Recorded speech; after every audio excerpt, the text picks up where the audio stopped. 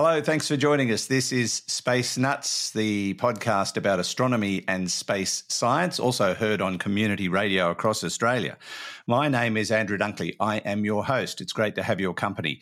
Coming up on this particular edition, we will be talking at last about the launch of Artemis-1, which is just fabulous news.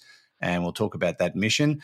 On the other side of the coin, some documentary makers have discovered a chunk of the Challenger shuttle in the Atlantic Ocean, which is a somber reminder of tragedies past. And astronomers have found a black hole. And if you open your door, there it is. It's fairly close to Earth. Plus, audience questions coming up today about spin launch, the Barnard 68 Void and Sagittarius A star, all on this edition of Space Nuts. 15 seconds. Guidance is internal. 10, 9. Ignition sequence start. Space Nuts. 5, 4, 3, 2. 1, 2, 3, 4, 5, 5, 4, 3, 2, 1. Space Nuts. Astronauts report it feels good. And joining me, as always, is his good self, Professor Fred Watson, astronomer at large. Hello, Fred. Hi, Andrew. How are you doing this morning? I am well, sir. How are you? Very happy with the launch of Artemis-1 yesterday. Isn't it fabulous news? We'll get to that shortly. But, I'm over my jet lag. I'm over my second dose of COVID. Oh, gosh. Mostly 100%. I got something to show you before we get started. For people who watch us on YouTube, this will be easily seen, but I'm going to show you a rock. See that? I can see it. Yes. And that is a piece of lava from black. Mount Etna. Yeah. So when we were up on Mount Etna a few weeks ago, they said, take as much as you like. We don't care. So I did. So that's a piece of Mount Etna. I generally try to collect a piece of volcanic rock wherever I visit a volcano. That's Mount Etna, but this one is also Mount Etna. I didn't know this about Mount Etna, but it blasts out two different coloured lavas, one black and one red. They look as though they've got different textures as well. This one's much heavier. This has got a lot of like gases have come out of it, and it's very porous. Yeah. This one too, but it feels much more dense. They're almost the same size, if I can put them up. Yeah. But such a colour contrast there. Yeah, That's it's quite amazing. And it's all over the mountain. You can just see patches of red and then patches of black. They seem to fall in different areas, but they're all kind of intermingled as well. But, yeah, I'm very, very happy to have a piece of Mount Etna. You must have you visited Hawaii, Andrew, and you're probably aware of the two different sorts of lava that there are there. There's I can't remember the exact names. One is A'a, and I think one's Pu'u or something like that. Right. And they're very different in consistency. A'a is sharp and sprinkly, not sprinkly. It's just sharp. And people say pointy. That's the word I'm looking for. Local Hawaiians say it's called A'a because that's what you say when you stand on it. But they are the same color though. They're different in texture, but unlike those two that you've held up, they're the same color. Yeah. But anyway, yeah. No, Etna was having a quiet smoke in the corner while we were there. But it had erupted 2 months earlier. Yeah. So there's plenty of fresh lava around. Gee, there were some great stories that the guide told us about it. One of the big eruptions a couple of years ago sent lava down the mountain and it threatened one of the two villages that are actually built on the slopes of Mount Etna. And one bloke who owned a vineyard had to evacuate. So before he left, he put a table out in the backyard and put a bottle of wine and some food on the table to offer Mount Etna and said, you can have this if you stop. Anyway, when the eruption stopped and he went back, the bottle of wine and the food was still there and the lava had stopped at his fence. Oh. Yeah, true story. Yeah, quite amazing. Love it. Yeah, I love it. That bottle of wine's in a museum now, I think. I'm not sure. Anyway, we better get on with the same god that is Pele, isn't it? Who's the god of these volcanoes? Yes, so indeed. Yes. I also saw. I didn't see it. We passed it. I had a look for it. It was too dark. Mount Stromboli, which is in the middle of the Mediterranean, and I saw Mount Vesuvius. as well Yes. when we visited Pompeii. It's not active. It hasn't erupted since 1944, but it will again Yeah, it will. one day, they reckon. Yeah. And I wouldn't want to be in Naples when that happens. No. Right. Okay. Let's get down to business and some exciting news at last that finally, after weather delays and technical problems and somebody forgetting to put the cat out, they have finally launched Artemis-1, Fred. Indeed, they have the trial run for the first return of humans to the moon. Artemis-2 will send human crew on more or less the same trajectory that Artemis-1's going on. It put them in orbit around the moon. And Artemis-3, we hope, will be a lunar landing, perhaps by 2025 or so. But yeah, Artemis-1, a dress rehearsal for human flights returning to the moon. It blasted off at 5:47 p.m. our time here in Sydney. Here in New South Wales, and with all the spectacular and hold your breath stuff that we're used to when we watch rocket launches. Yeah. And there was actually a hold up. There was a hold again because of suspected hydrogen leak. There were some engineers went and torqued up one of the joints with their spanners, which I think stopped the leak. There was an Ethernet connection, which was also a bit faulty. So that they put short holds into the countdown. But 5:47 our time, whatever time that is in the rest of the world.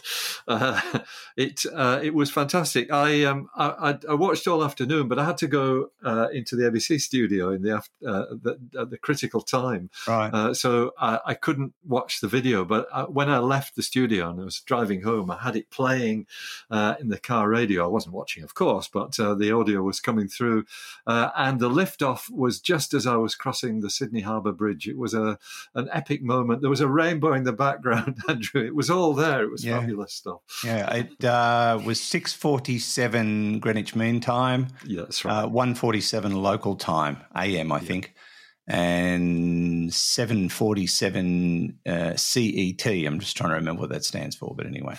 It's a 25-day mission, this one. Yes, that's right. So at the moment, the status is that the launch sequence went perfectly. All the stuff that it had to do, having attained space, the boosters blowing away, the emergency abort rocket being jettisoned, lots of fairings being jettisoned, then the core section of the SLS, the Space Launch System rocket, falling away, and unlike the Falcon 9s, which we're used to seeing returning to be reused, this one's ditched in the Atlantic Ocean with its 4 RS-25 engines. Great shame, but never mind. But everything else then went according to plan, and the translunar injection, that's the bit where they squirt the rocket to put it on a path to the moon, that was perfectly flawless, I think about 7 hours after the launch. And now I believe it may have had a mid-course burn already, but we've got a 6-day is that right? 3 to 5 days of coasting to the moon before it goes into this really wide retrograde orbit, going the wrong way around the moon. Yeah, which is a really interesting maneuver. It's I think it'll be in orbit around the moon for more than 10 days, and as you said, comes back, and I believe scheduled for the 11th of December. That's what I heard. I also heard it's actually going to go 40,000 miles past the moon. Is that right? That's right. 60,000 kilometres beyond the moon. It's a wide orbit that that's been put in, and I think it's just to test out all the systems thoroughly. It will, in fact, at the end of this initial sequence, it will come within 97 kilometres of the lunar surface, and it's going to pick up a slingshot there, which will put it in this extended orbit that takes it well beyond the moon. Fantastic. So it's vintage NASA stuff. It's great to see them going to the moon again. I'm very thrilled about that. Yeah, and a new generation gets to experience that, like I did when I was 7 years old and they set foot on the moon. I was so thrilled, and it kind of waned after a few years, but I think that excitement is back now, and So many experiments on board. There's a lot of science being tested as a part of this project. So it's not just about testing the hardware and that's right. and looking forward to other missions and putting a base on the moon ultimately. But there's a lot more going on. There's CubeSats on there being tested, all sorts of stuff. So there's plenty happening with Artemis-1, and we'll keep you up to date as we get news from NASA. Now, to something much more sobering and a reminder of how things can go dreadfully wrong, and the Challenger shuttle disaster is in the news again, but this time it's because of a film crew that was out in the Atlantic doing a documentary about the Bermuda Triangle of all things, and they've stumbled across a piece of the Challenger. Yeah, it's a remarkable story. Exactly as you've said, this film crew's documentary series on the Bermuda Triangle, which has always had this curious attraction about it, because people think it swallows up ships and I've planes. been in it. I was on a ship in the Bermuda Triangle some years ago. Yeah, could explain a lot, really. I think my brain got lost. Yeah. No. Anyway, hunting down on the seabed, they're actually looking for the wreckage of a World War II aircraft, I understand. And they came across this large area, partly covered by sand, which had curious square tiles on it. I did watch a clip from the footage that was filmed. It's a few days ago now, but I think this was when they actually originally found this. And there are two divers there, and there's obviously a third one with a camera, sort of crawling over this area and looking at it and jiggling about with the tiles and things of that sort. Yeah. And there's a bit of audio on it. And the final comment in the clip I saw was, I think we better talk to NASA about this. Yeah. So they obviously realised what it was. And yes, now NASA's been involved. I think that was quite some time ago when all that happened. And it is indeed part of the Challenger space shuttle, which was lost on the 28th of January, 1986. Yeah. And I, like you may do, I remember exactly what I was doing and where I was when I heard that news. It was devastating. I was getting in my car and the radio came on and I heard it, and it reminded me of a conversation I had with my sister-in-law only a couple of weeks before, and we were talking about the space shuttle program. I said, gee, I'm really worried. They seem to be pretty gung-ho about it, and that's usually when something horrible happens. And I could not believe. What a prescient thing to say. Yeah, 2 weeks before it happened. Yeah. I didn't feel good at all, I must confess. I'm sure you didn't. No, I didn't either. I was in Coonabarabran then, working at the UK Schmidt telescope, and I was in my kitchen in the morning and heard the news. And we were sort of, in the world of astronomy, pretty attached to the shuttle program, in the sense that it was the only vehicle that could launch the Space Telescope, what's now called the Hubble Space Telescope. It was then just called the Space Telescope. Yeah. And that was more or less ready to go when that disaster happened. In fact, I think it was scheduled for that year. And of course, that stymied that, of course. And it wasn't until 1990 that the Hubble Space Telescope was finally launched. So it played into all kinds of different aspects of the scientific world. But of course, the human tragedy was by far the most overwhelming part of it. With the first civilian on board, the teacher. And I just can't imagine what her students must have felt. They would have been watching that, and oh gosh. Yeah, it just was devastating, and you just didn't know what to think. I didn't see it live. I saw the footage later, but oh my gosh, it was horrific. Yep. Yeah, but I guess they'll recover that if they haven't already, and it'll become part of NASA's. I don't know what they'll do with it, to be honest. There is a collection, Andrew. I can't remember where it is. It's in some warehouse belonging to NASA at one of their sites, which is all the all the remnants of the Challenger spacecraft. Okay. For the record, the documentary makers are doing a 6-part series called The Bermuda Triangle into Cursed Waters, and it premieres on November 22nd on the History Channel in the United States. So look out for that. This is Space Nuts. You're with Andrew Dunkley and Professor Fred Watson. Let's take a little break from the program to tell you about our sponsor, NordVPN. They have an exclusive deal for Space Nuts listeners. On a special URL, just type in nordvpn.com/spacenuts and you can get an exclusive deal, as I said, from NordVPN, our sponsor. It's an exclusive deal and you get 4 months absolutely free. And the best thing about NordVPN is they back their gear, they back their product, a 30-day money-back guarantee. Now, when you get to that page, just click on Get the Deal and look at the options available to you. They have 2-year plans, 1-year plans, or monthly plans. The best deal to get would be the full kit, which is the secure high-speed VPN to keep you secure from hackers and people who might want to get your personal information. You also get malware protection with that, tracker and ad blocker, a cross-platform password manager. Gee, they are very handy to have. A data breach scanner and a terabyte of cloud storage, all for a very low price and 4 months free. But if you don't need all that, there are other options that Nord product. But you have to check it out for yourself, and you can do that at nordvpn.com/spacenuts, nordvpn.com/spacenuts, and click on the Get the Deal button. Check it out for yourself. I'm sure you'll be impressed. Now back to the show. Roger, you're loud and clear here also. Space Nuts.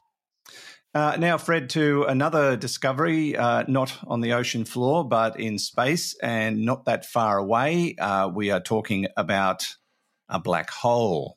Now, a lot of people probably think that the nearest black hole to us would be Sagittarius A star, which we'll be talking about later. But no, this is one they've only just discovered because it was hiding and lurking, and it's not that far away, really.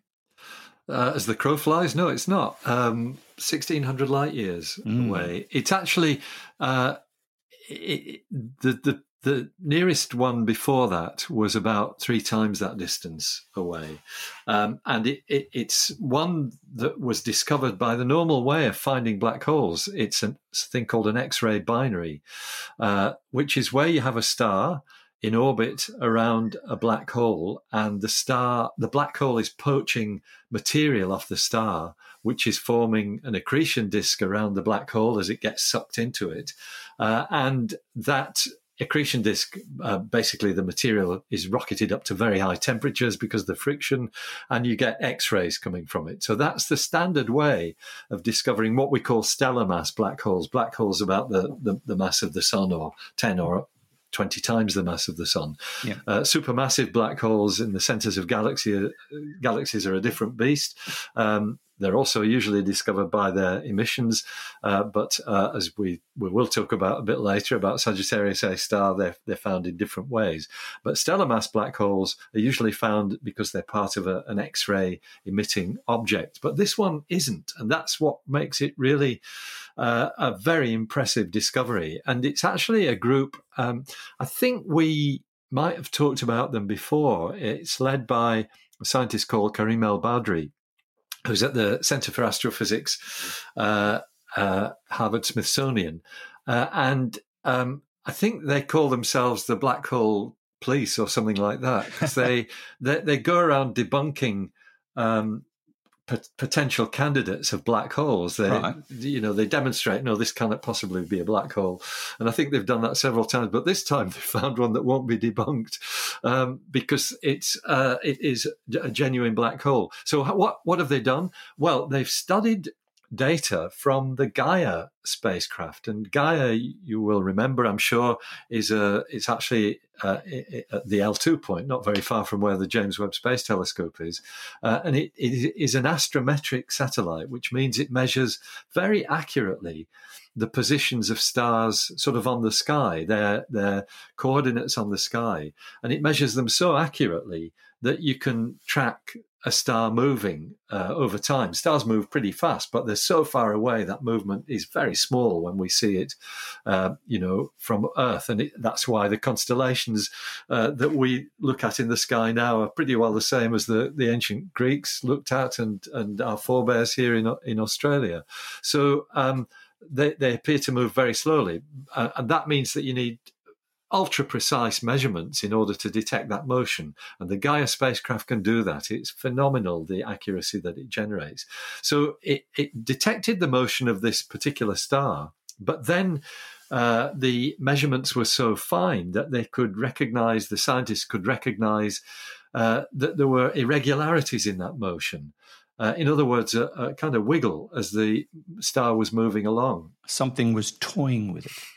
Yes, toying with it is a good word. It's a bit more, a little bit less playful than that, perhaps. Yeah. In that, what they measured was more like rabid dog playful. Yeah, actually, when it's a black hole, I think you're right.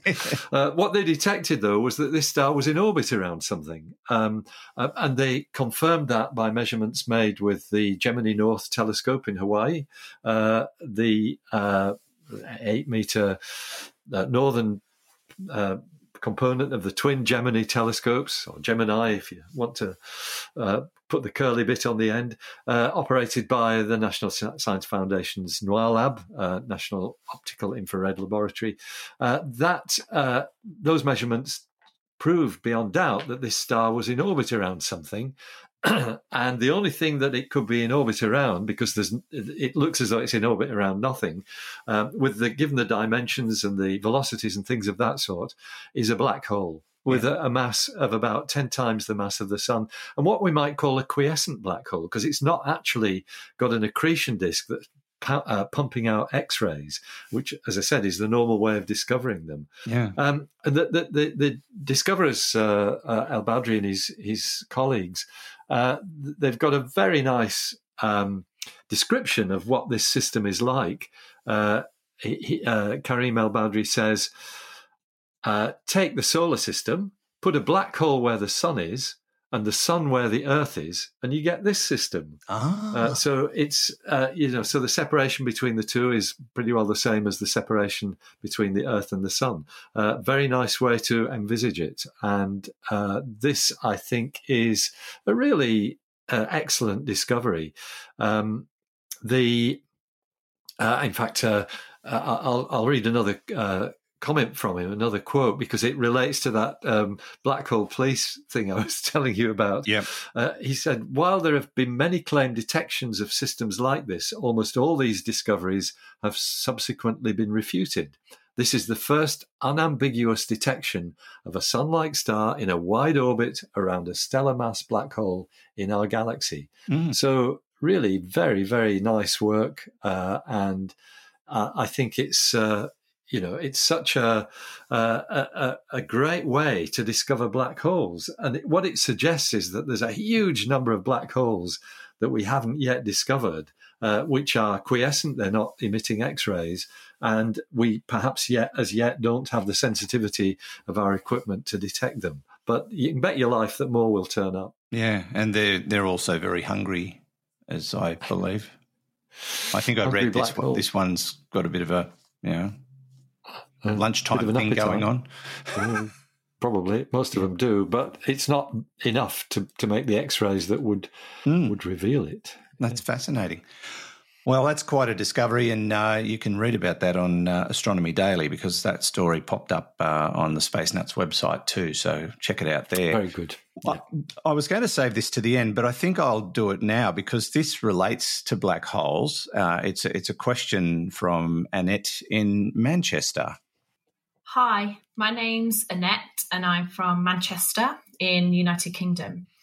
My question's about the image that was taken of a supermassive black hole that's in the centre of our galaxy, Sagittarius A star. So I heard somebody say that it looks as though, because of the orientation, of the accretion disk that potentially our black hole had, or our galaxy at least, had a collision with another galaxy previously. So does that explain then that why our star is a bit of a loner? Because I believe there's no other stars around our star, the sun, that are of similar origin or certainly makeup, whereas stars are usually formed in clusters. So could that explain why our sun is a little bit of a loner? That's a great question, Annette. Thanks for sending that in. And that's a good theory. Love your thinking, Annette. It's it's a lovely pulling together of two different things, and absolutely that the thing about the modelling of the Sagittarius A star black hole event horizon observations made with the Event Horizon Telescope. The modelling worked best when, exactly as Annette says, the accretion disk is more or less at right angles to the plane of the galaxy.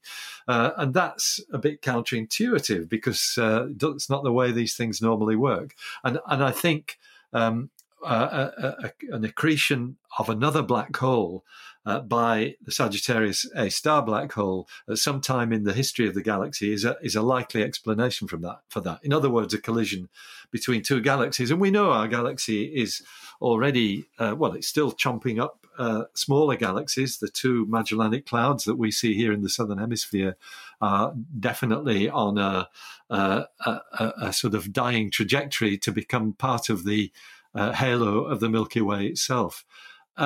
So to link that, though, to a lonely sun, I think it might be a bit of a drawing a long bow.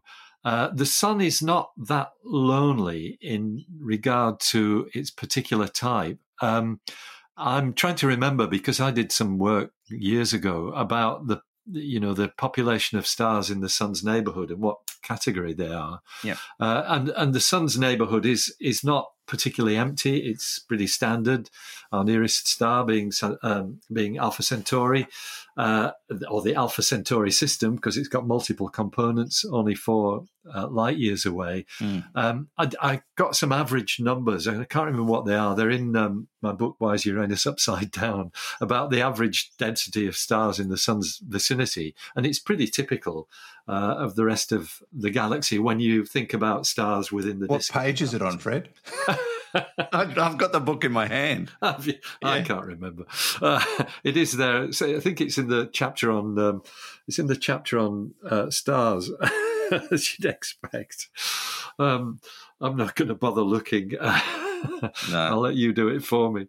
Anyway. The bottom line is, the other thing to say is that most of the stars in the sun's neighborhood are red dwarfs, and that's true throughout the galaxy. They're just these cool dwarf stars, red dwarf stars, and sun-like stars are not. They're certainly not as common as red dwarfs, but they are nevertheless not that rare either. So. Have you found it yet?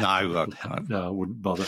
It was about. I think it was in answer to one of the questions, actually, because Why is Uranus Upside Down is a book of questions that was asked on ABC Radio, and it's the answer to one of those, which I think was something like, "How many stars are there in the sun's neighborhood?" or something like that. Anyway, never mind.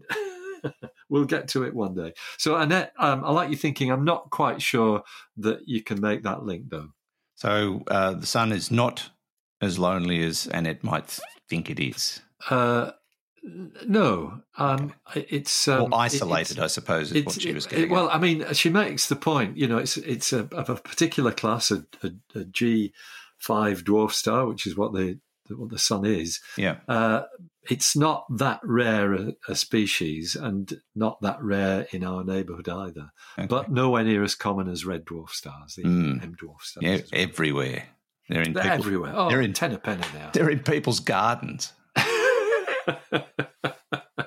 No.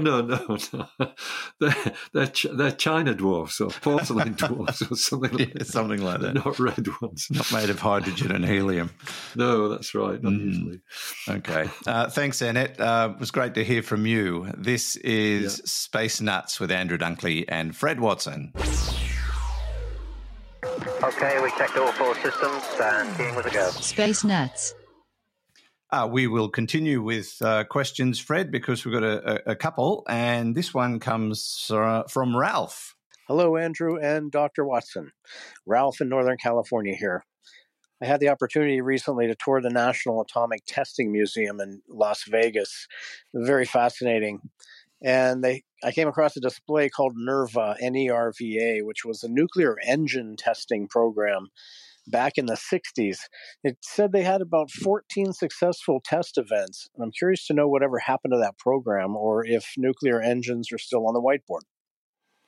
Secondly, I just read the article about spin launch and their success with launching small satellites into near low Earth orbit and their success with partnering with NASA and their plans to have a much larger device going by 2026 to indeed reach low Earth orbit with minimal propellant. Pretty bizarre contraption. This mechanical arm goes around at 5,000 miles per hour to generate enough centrifugal force, I guess, to launch the objects up. To pretty crazy. I'm wondering if that could be used on the moon with a lesser gravity. I remember during the Cosmos series, they were talking about electromagnetic mass drivers on the moon. Carl Sagan was interested and excited about that. Anyway, keep up the good work. As always, love the Space Nuts show and goodbye. Okay. Thanks, Ralph. Now, I'm not sure there's much we can say about nuclear engines, but it is a fascinating idea. It is. And it's not entirely dead either. So the NERVA program, exactly as Ralph says, it ran for 20 years, the program. So the US Atomic Energy Commission and NASA, and there was an office called the Space Nuclear Propulsion Office. They really set a great sight on the idea of nuclear-propelled spacecraft. Apparently, the program wound up in January 1973. My understanding of nuclear rocket engines is that you essentially use the nuclear energy to accelerate something else as the propulsive mechanism. I'm not actually sure how NERVA worked because I've never really looked at the device itself. But it actually, when you look at it with the benefit of hindsight, it actually looks pretty neat, this device. Yeah. And if you can get over the nervousness, that's a terrible pun, the nervousness of putting nuclear reactors into space, then maybe you've got a way of using it. My guess is, based on modern ideas about propulsion and modern sensitivities about risking a disaster on a launch pad with a nuclear reactor involved, my guess is that the whole idea has been superseded by the idea of ion motors, which use electrical charge to accelerate something like xenon as a propulsive thing. These are well tried and tested. They're low thrust, but they are nevertheless things that will provide a low acceleration for a very long period of time. And of course, in space, if you use solar panels, you get your electricity for free. Yes. And all you've got to provide is that propulsive material. That said, several of our governments in Australia have found a way of not making electricity free through solar panels. Well, yes, that's quite correct. Yes.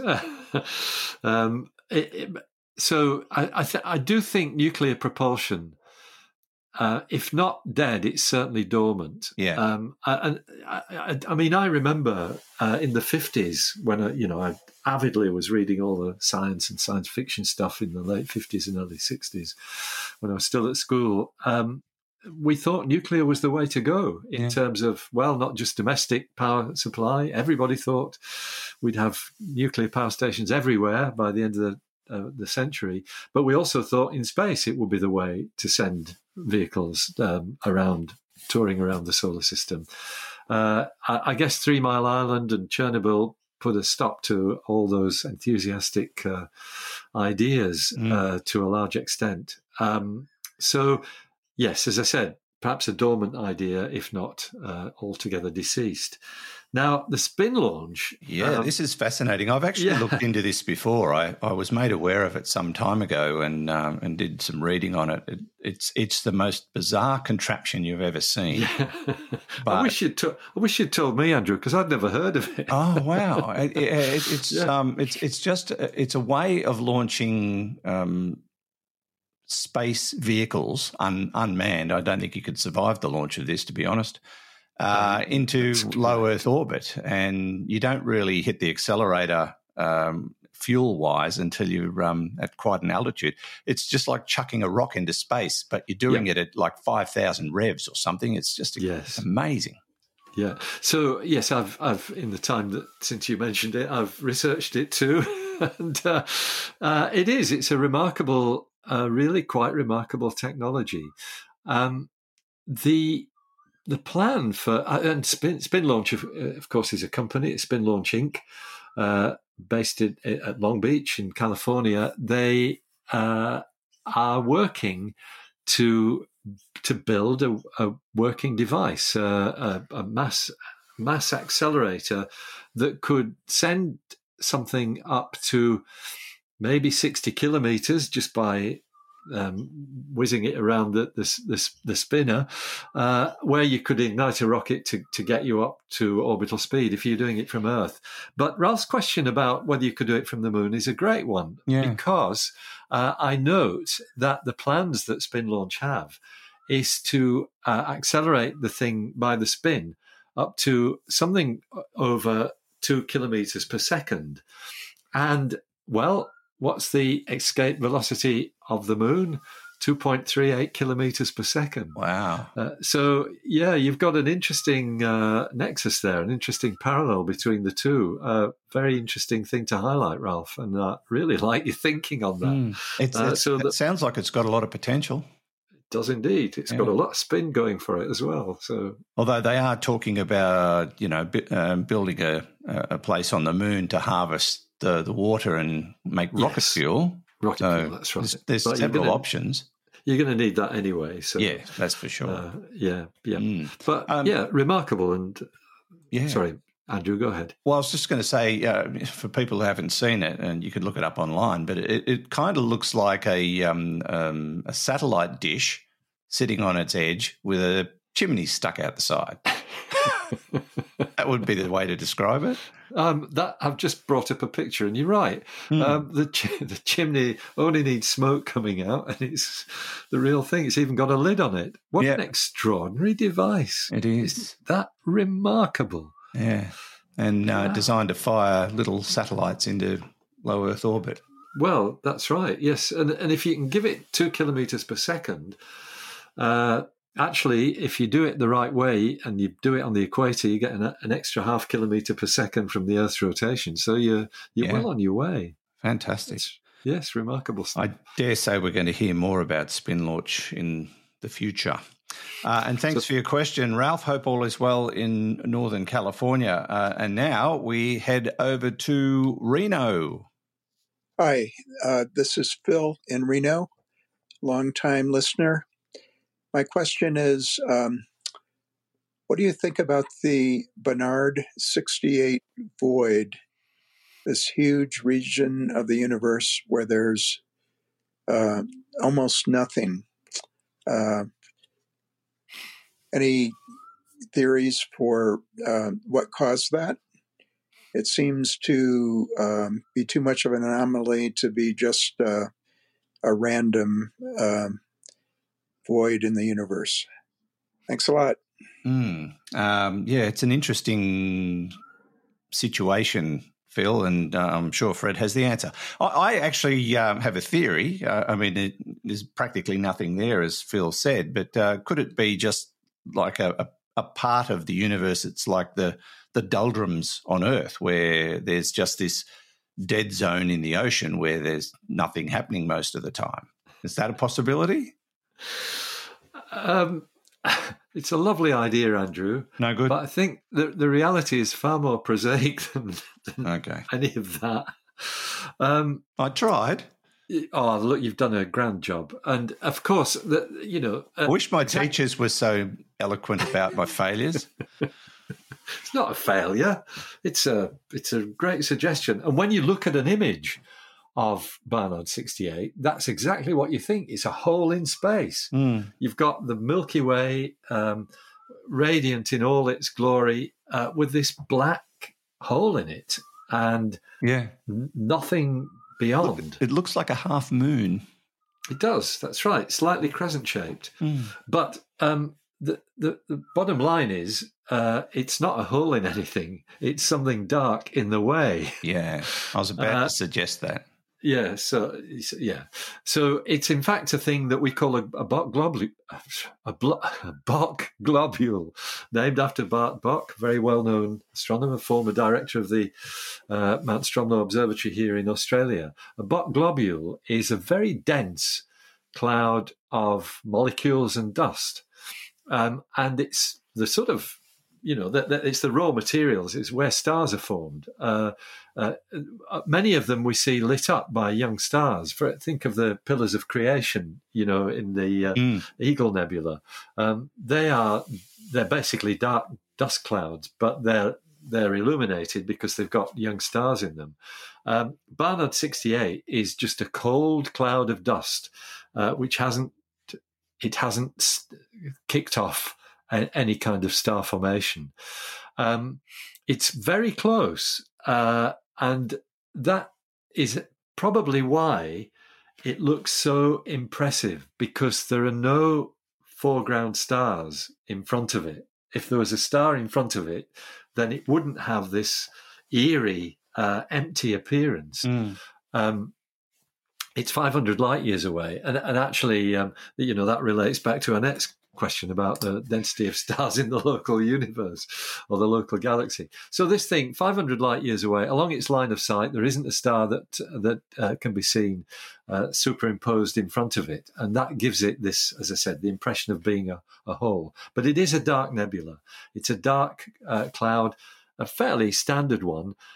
Infrared measurements actually let you see through it. I was about to ask if James Webb would be able to see through it. Yeah, it'd be great to see a James Webb image of this object, and I'm sure we will, probably before not too long, because they're coming thick and fast, the images from the Webb. But yeah, that will definitely show background stars. There's a note for example, on Wikipedia that says about 1,000 of them are visible at infrared wavelengths. It is an interesting object, but it's not a hole in space. It is simply a dark nebula. Very interesting to surmise what it might be like in a few million years' time. Maybe it will kick off star formation and we'll start seeing some brightness in it. Yeah, you never know. You and I are still around then. All right, there you go, Phil. An actual explanation from Fred on what happened and what the Barnard 68 void is. It's not a void at all. It's just a blob. It's a blob. All right. Thanks, Phil. Lovely to hear from you. And don't forget, if you've got questions for us, jump on our website, spacenutspodcast.com or spacenuts.io. Click on the AMA link and you can send us questions through there, text or audio, or click on the send us your audio question on the right-hand side of our homepage. And while you're visiting the website, you can go to the Astronomy Daily tab and catch up on all the news as it rolls out. It's updated very regularly. And visit the Space Nuts shop. You might be able to get a copy of this. You never know. Why is Uranus upside down? Because I was on the other side of the world and the toilets are different there. No, I don't know. Gee whiz, that was low.